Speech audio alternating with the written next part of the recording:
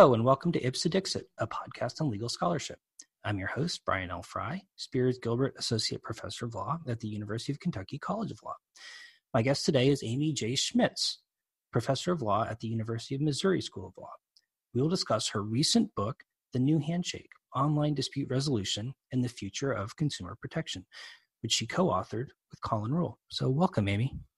Hey, welcome. Thanks so much. Yeah, my pleasure. So I really enjoyed reading your book, which was really accessible, but also had a lot of really fascinating ideas that hadn't really occurred to me in that way before. But I was wondering if you could start by explaining the metaphor that you use in the title of the book, which I think in a lot of ways structures sort of the approach that you take to this problem. So you talk about the new handshake. I was wondering if you could say, what is the new handshake? How is it different from the quote unquote old handshake, as it were? And why do you think this handshake metaphor is a useful one for the problem that you're struggling with? Yeah, well, honestly, it kind of goes back to a story, basically, because many years ago, obviously, I've been researching and writing for 20 years in sort of contracts and dispute resolution, arbitration, pre-dispute arbitration clauses, and looking specifically at consumer contracts and in general sort of worried about the state of consumers' ability to obtain remedies and sort of deals and trust in the marketplace. And at the same time, I was looking at technology and how that makes a difference. And then, of course, we had the rise of e-commerce. And, a lot has really transpired in the last 20 years. If you think about it, it's quite amazing how much has happened in a relatively short period of time. And in my research, I had done a lot of empirical research on consumer contracting, consumer behavior, and consumer protection. And I was starting to kind of jump into this world of online dispute resolution. And in doing that, of course, I ran across Colin Rule and his name because he had developed the systems for eBay and PayPal. And so I thought, well, gosh, I need to learn everything I can about this. And being very interested in empirical evidence and always wanting to learn things directly, I essentially, true story, got on a plane, flew out to San Jose, and essentially was in their faces asking questions and trying to learn everything I could about the online dispute resolution systems that were happening at eBay. And I got into conversations with Colin Rule, and in talking about that, I just was talking about, gosh, I'm just some kid from Wisconsin, which is true. I'm from small town in Wisconsin. And I was saying how, in the good old days, I could buy something, look someone in the eye, shake their hand, and know that they were good for it. I knew I could trust them. I knew that if something happened, I could get a remedy. I used the example of purchasing corn. Again, a true story is, as a kid, you'd ride your bike down to the local farm stand and you would buy some corn and you shake his hand or his or her hand, the farmer. And, if it were bad, then you just get right back on your bike, you go back and you get new corn. And nobody ever really questioned that. There was sort of a trust in the marketplace. And so we were talking about how, that's not really true with online and with e-commerce and with one-shot deals where sometimes we all have been there. You can have different situations in e-commerce, especially where you buy something online and you've never met that person. They never met you. They might be in another country. They could be anywhere. You're expendable. There's always another buyer behind you. So how do we rebuild that trust, the trust of a handshake? And so we were thinking about the new handshake, and that's essentially kind of how that whole idea developed. Yeah, and what really struck me in kind of a macro sense about the book was how you really identified this way in which, we think about online transactions as having dramatically reduced transactions costs when it comes to consumer purchases. And that's obviously true, but it's made everything so much easier in a lot of ways. But you really point out that there's this new kind of transaction cost that arises when you can't, communicate directly with the person who you're transacting with, right? So it's easier to do the transaction, but it seems like so much harder to fix the problems on the back end. Yeah, I mean, there's no question. I mean, right now, actually, I have, that's the funny part is, I talk about these things, but, we're all there, right now with an airline where they don't even have, and I actually, because right now I'm very upset with an airline that kind of left me stranded and had some different issues, and they're providing no remedies for the people who are on that flight. And there's no customer service number. They actually do not have a customer service number. The only working telephone number that they have is to purchase tickets, or make reservations or change a reservation, but they have nothing for customer service. And so when you get back an email that just says, sorry, you had a bad experience, but we're providing you with no remedy, that's all you got, right? And so that's a different transaction cost. You're absolutely right on sort of the back end of getting a remedy when things go wrong. Yeah, yeah. So one of the things that really leaped out at me in reading the book was the way you investigate what it is that consumers actually want. And it's not obvious. And so I was wondering if you could talk a little bit about what consumers actually want in this context. In other words, what makes people feel better?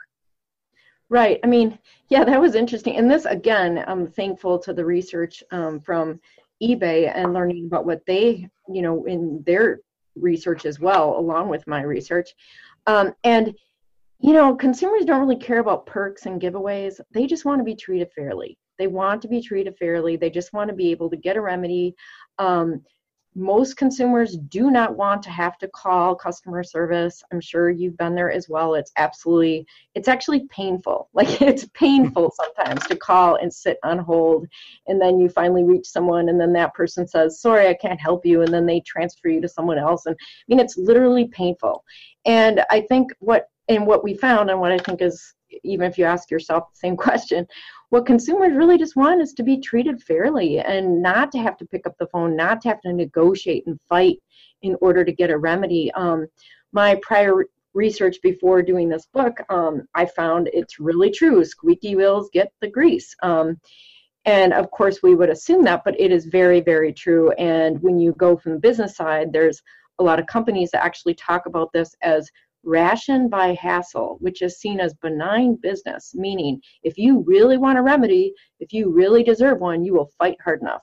Well, consumers don't want to have to fight to be treated fairly. Consumers just want to be able to get a remedy, be treated fairly, have it happen quickly, and not have to pick up the phone. Yeah, and that was something really interesting in that I think we usually think of the squeaky wheel as the person who's going to help us identify what the problem is, and by identifying the problem, help it get fixed. And it seems like your research on the ground suggests that that's not necessarily the case, and that it's not good for consumers or for businesses to take that approach. Why is that?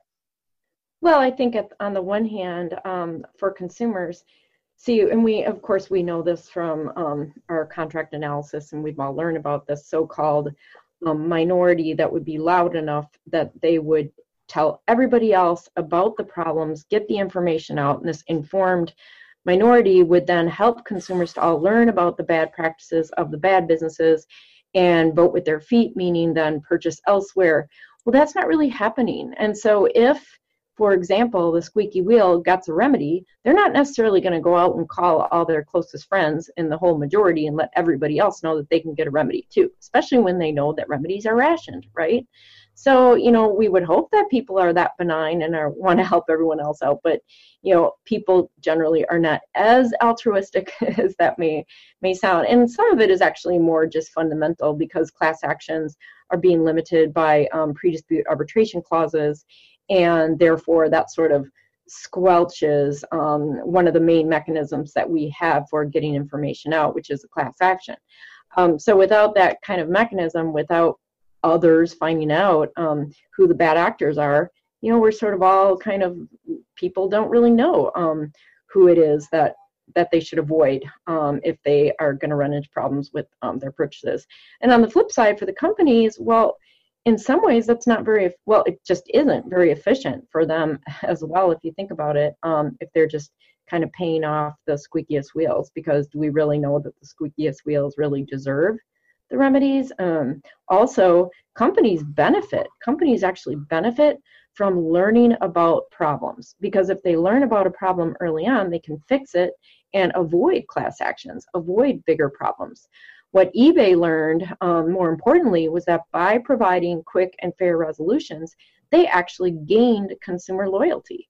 In fact, Colin, they laugh about this because their research basically showed that eBay made more money from people who had complaints. So yeah, so they kind of would joke around and say, well, does that mean that we should give people complaints because then they're more likely to come back and buy more things on eBay?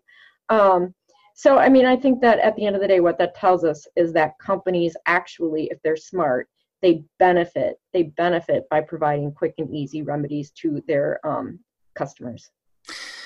Yeah, so I want to return to that, but I also wanted to ask you about something you just mentioned, which was class actions and sort of limitation of class actions or increasing limitation of class actions by arbitration clauses. So, class actions are sort of the kind of traditional paradigmatic consumer protection approach to ensuring that, consumers are treated fairly.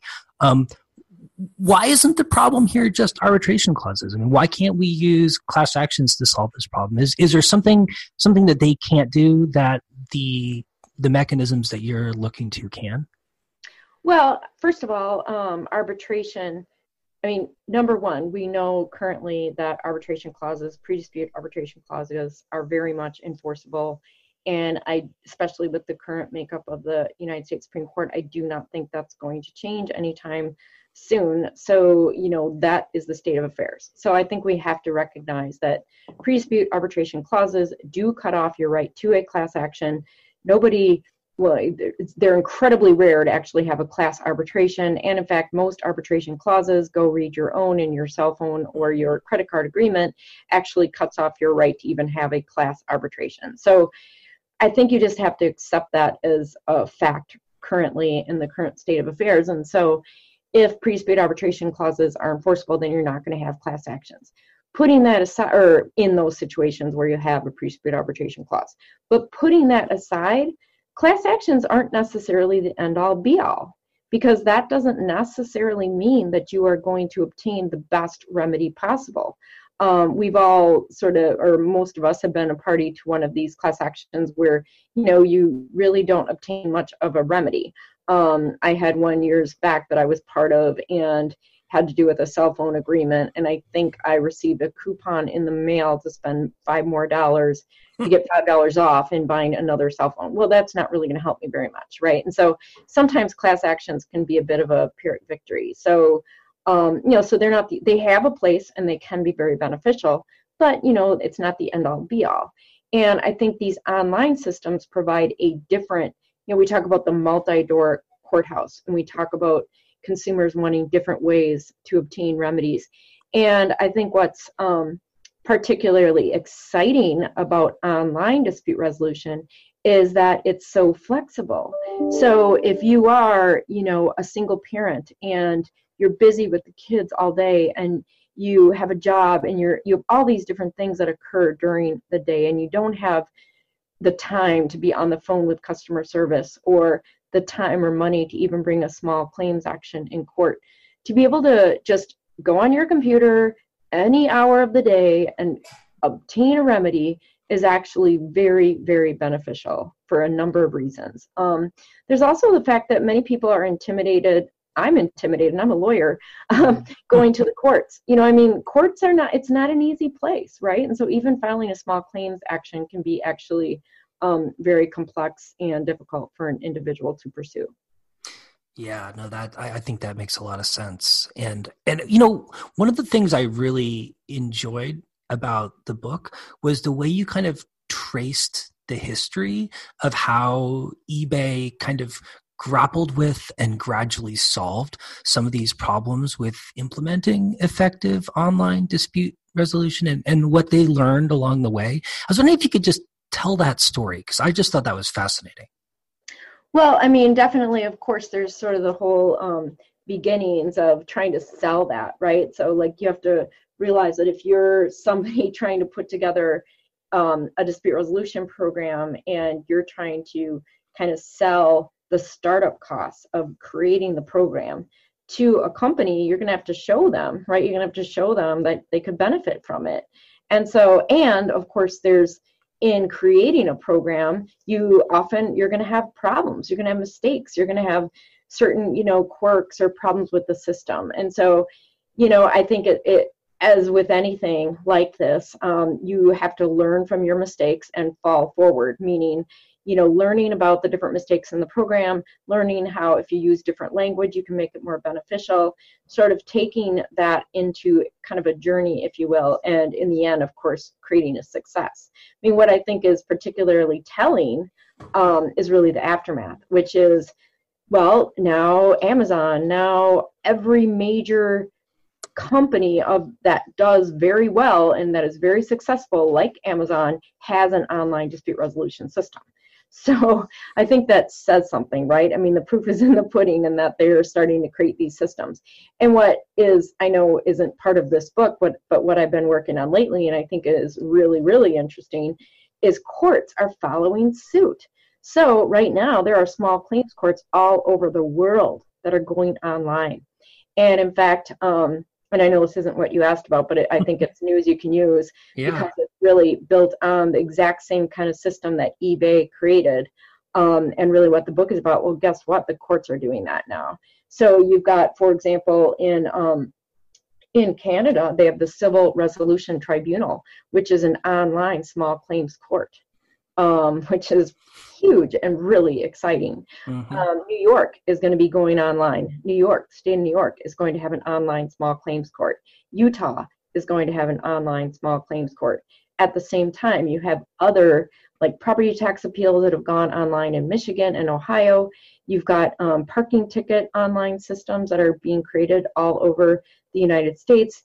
You've got an internet court in China. So, I mean, there are things that are happening right now, and we're at a tipping point where essentially a lot of the ideas that are in the book and things that were sort of built on eBay and built in the world of e-commerce are moving into every realm of dispute resolution, including family law. So there are systems now in place for resolving property settlements in divorces as well. Wow, that's really cool. Sounds like a fascinating new project, perhaps after this one. Yeah, so I mean, I know it's not quite the question, but that's kind of what's on the top of my mind because I've got like 6 different projects going on. Well, because I mean, it's exploded, I mean, it's so interesting. And I think it goes back to consumer behavior and individual preferences and how, back in the day, again, the new handshake, right? So yeah, that worked perfectly well for me to get on my bike and ride to the farm stand and shake his hand and then go back and get a remedy and all the rest of it. Well, that's not really practical today because things are moving online and we have to love it, hate it, but it's there. Technology is really sort of changing the way that we transact. Yeah. So one of the things I noticed in the book was the way you talked about how assumptions about what consumers want or value in a dispute resolution system drove the construction of initial efforts to sort of manage these problems online. And it turned out those assumptions were often not correct, and it caused companies to create dispute resolution systems that weren't very efficient. I was wondering if you could talk about like sort of what those assumptions were and what the problems that they generated were.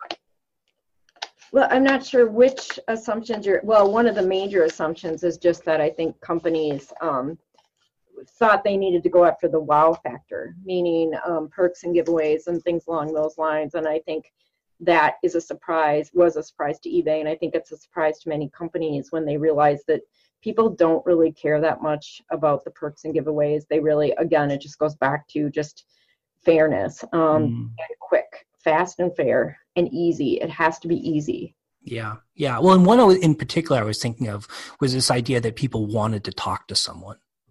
Oh, definitely. Yeah. I've become so sort of just that it's interesting how few people want to talk to someone. So now I kind of accept that as a norm. But yeah, that is true. I think companies, although I think they're changing in that. I think most companies have now sort of caught on to the fact that individuals don't like having to talk to someone.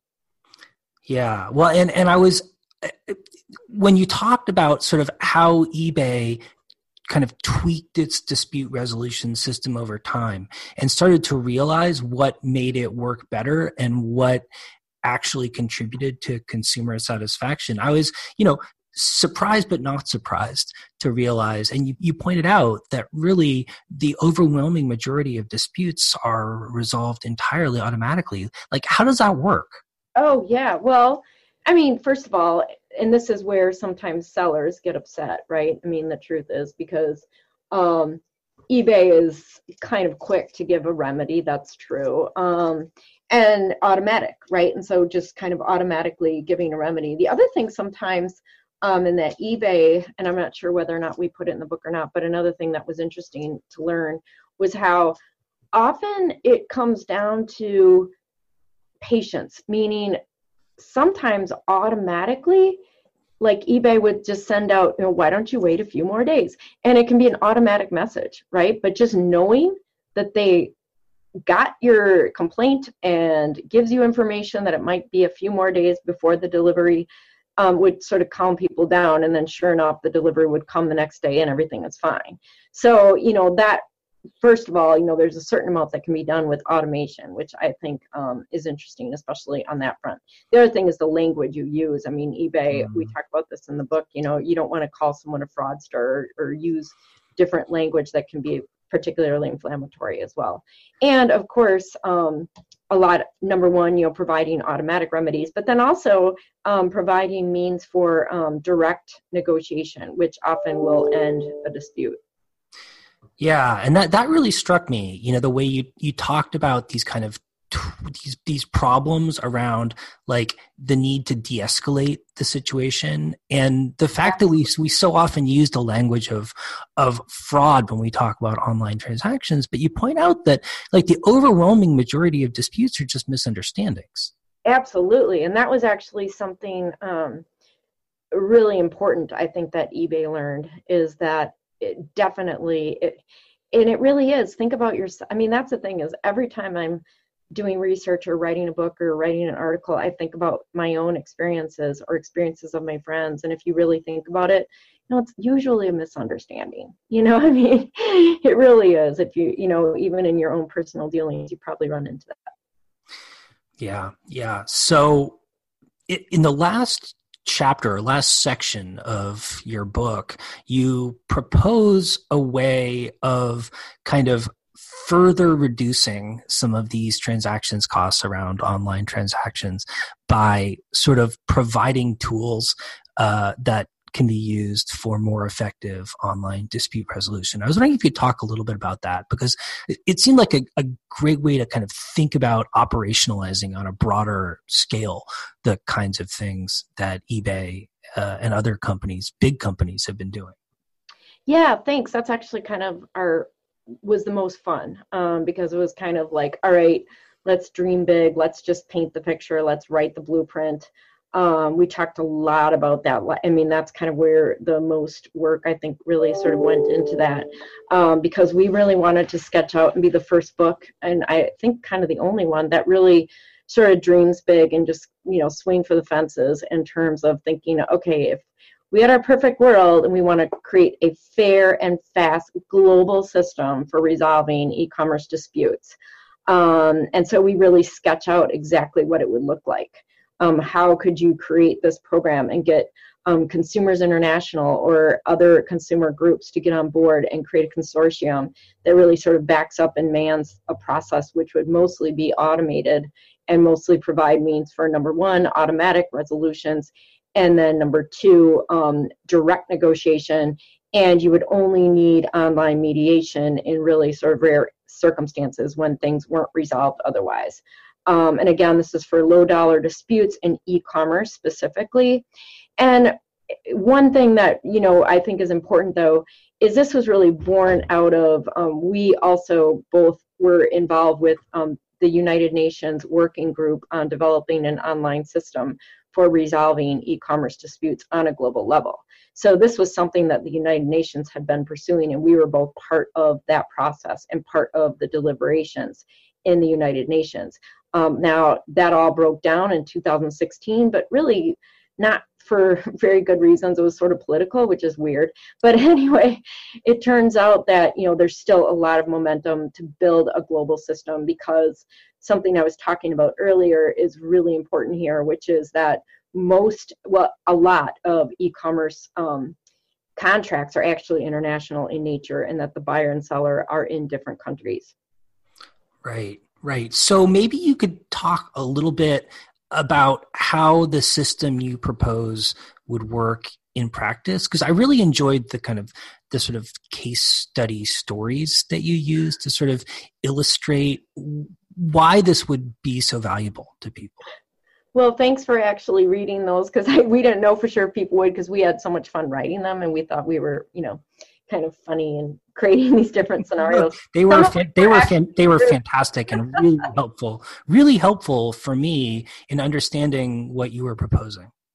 Well, some of them were actually things that had happened to each of us, and then we how would it work if we didn't have to go through the current system, which is annoying and frustrating and gives you headaches. So the whole idea that you would have essentially an online global system that is put in place and has the backbone of Consumers International and other consumer groups, and hopefully you would be able to get the Consumer Financial Protection Bureau from the United States and from other countries, get their consumer agencies on board to actually essentially bless the system and require that it be fast and free or nearly free for consumers to use, and ethical and impartial. And we have a whole list of ethical and important measures that would have to be in place for it to be acceptable.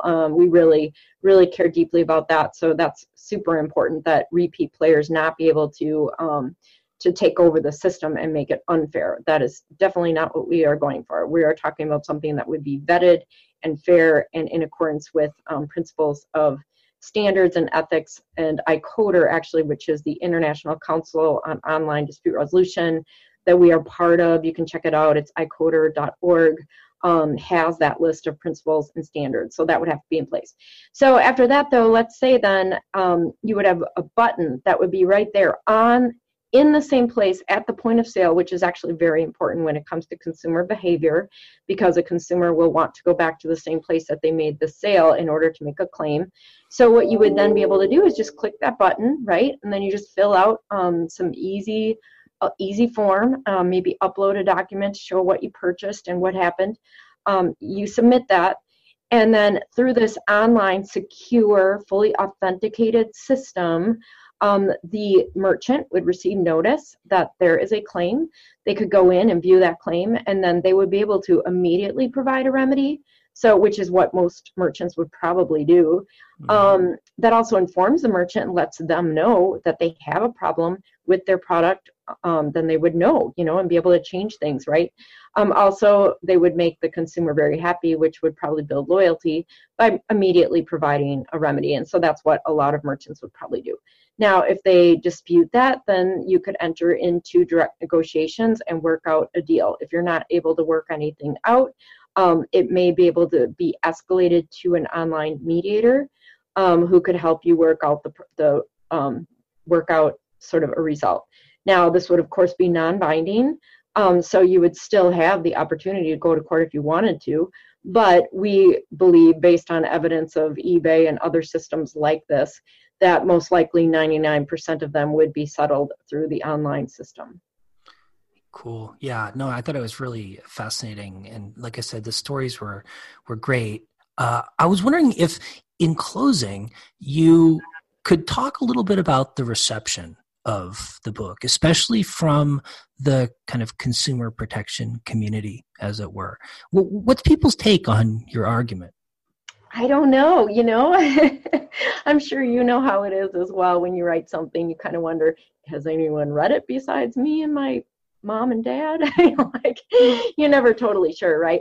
But no, it's received some pretty very friendly reviews, actually, and for the most part, we've had several different reviews that have been very positive, and I think it's been intriguing. I think the other, again, going back to some of these courts that are looking to build online systems, sometimes it's a court administrator who reads it and finds it interesting and gives me a call. So I think that I think there's movement in the direction of creating more of these online systems, and maybe we won't have the global online system that we dream of. But I still haven't given up hope. You never know. I mean, it could work. And it could have legs. I don't know. I mean, I think we need it because currently, otherwise, if you look at global consumer protection, it's incredibly frustrating because of the fact that each nation, each country has their own system. There is no easy means of getting jurisdiction over, a merchant in another country. There's nothing. It's very difficult, and usually consumers just have to lump it and take the loss. So providing, and it's actually, I just have another article that just came out recently on economic development through online systems. And I think the other point that's important is that a lot of small businesses in other countries, especially, and even small businesses within the United States, would benefit from a system like this because it would help consumers to feel that they could trust that merchant if they knew that they could obtain a remedy if anything went wrong. Right now, a lot of consumers will, go immediately to the Amazons, to the large merchants, because they feel, oh, I know I can get a remedy if something goes wrong. And they fear the smaller merchant because they think, oh, they might not be able to provide us with the remedy. They may disappear. They could be fraudulent. Well, if a merchant signs up for a system like the one we propose in the New Handshake, then a consumer would be able to say, oh, they subscribe to New Handshake. I know that if something goes wrong, I can get a remedy or have a means to a remedy. And I think that could be really beneficial for small businesses as well, especially at a global level. So I haven't given up, and I'm still hopeful that someday the future of consumer protection will be one click away. Great. Well, thank you so much, Amy. This has been a fantastic conversation. Well, thank you. And I hope you have a wonderful, wonderful holiday season. Likewise.